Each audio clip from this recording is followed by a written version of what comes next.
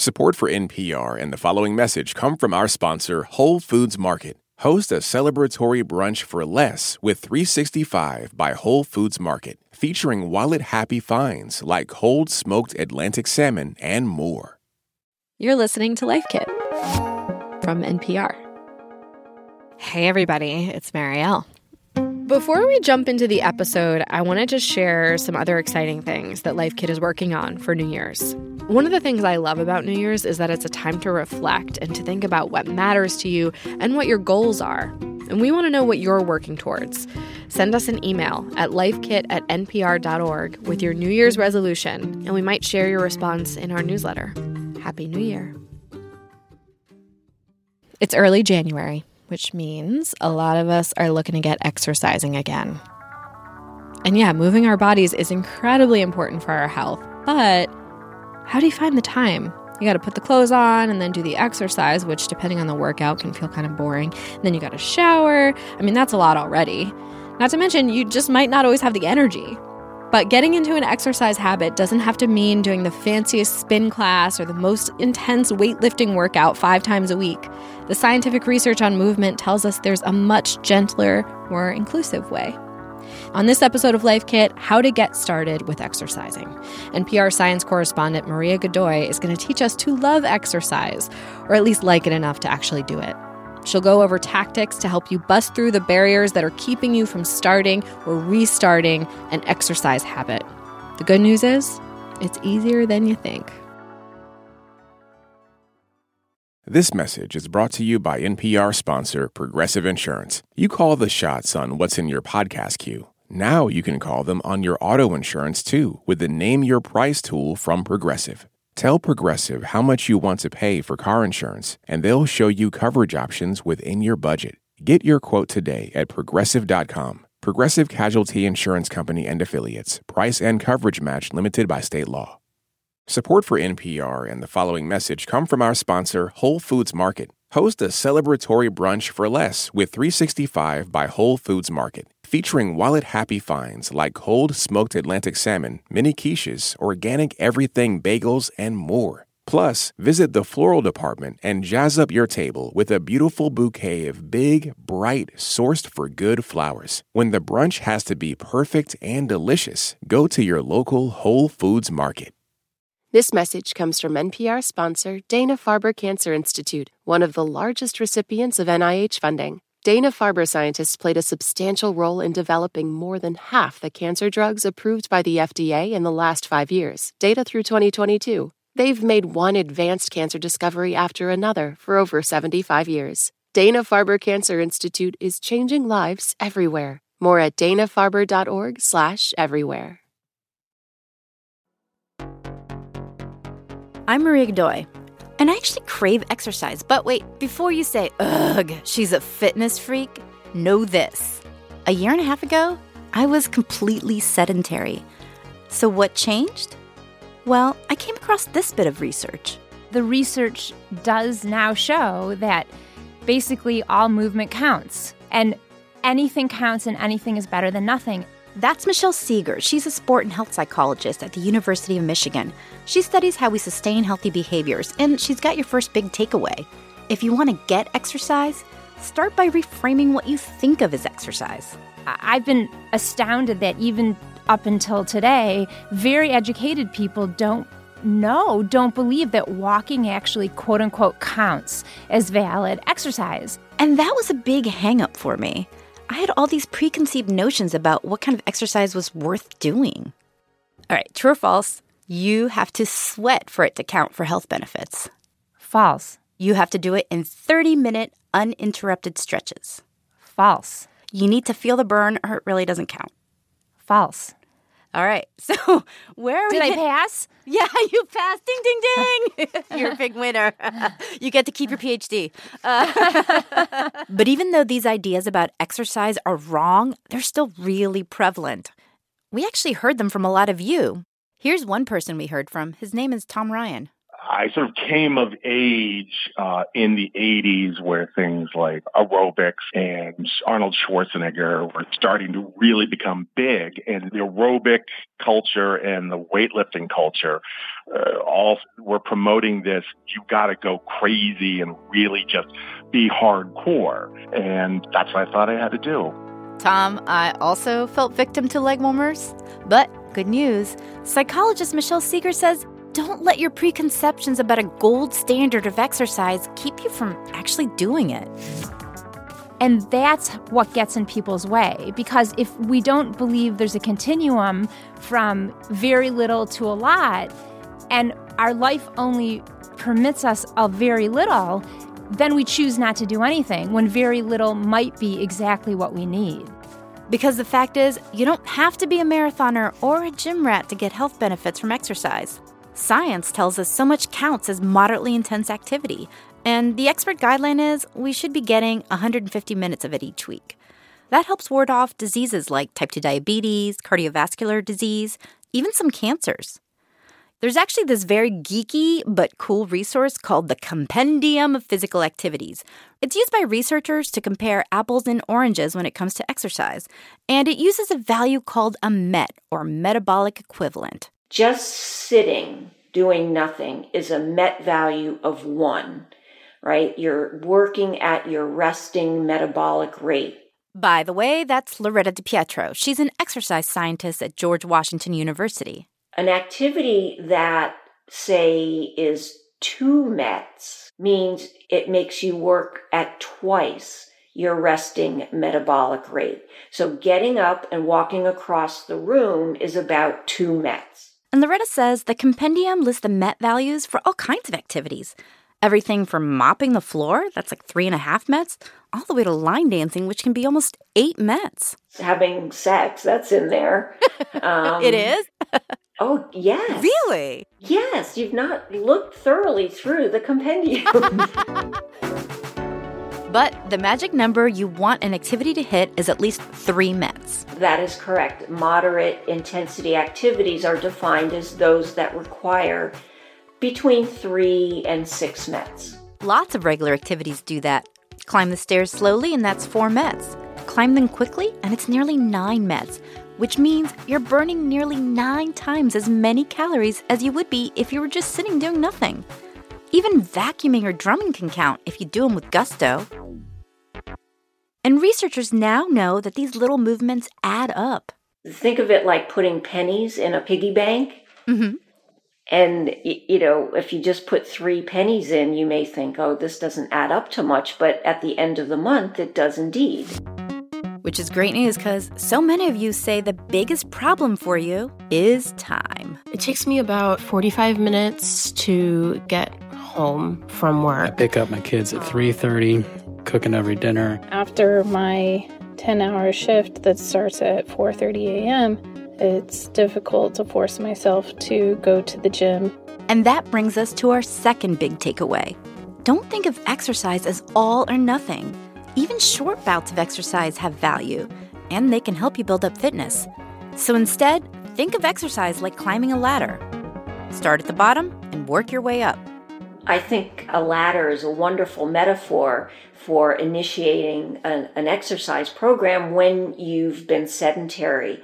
In climbing a ladder, you start from the first rung. So start small, like standing up from your chair and sitting back down repeatedly. Stand up, sit down, kind of like you're doing squats. Or just take a 5-minute walk. It helps to clear fat and sugar out of blood just by moving.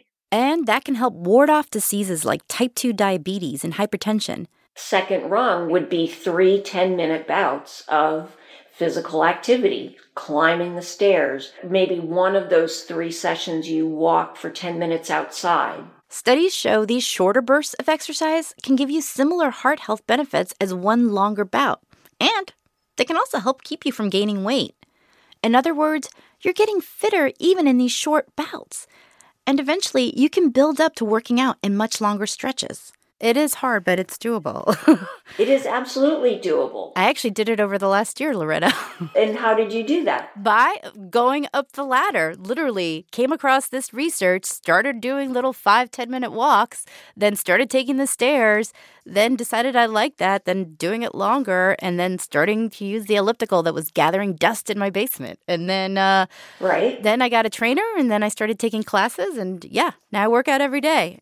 Right. So, I mean, is it true that the more you accomplished, even if it was walking upstairs, you felt like you could take on the world? Yes, absolutely, actually. I do.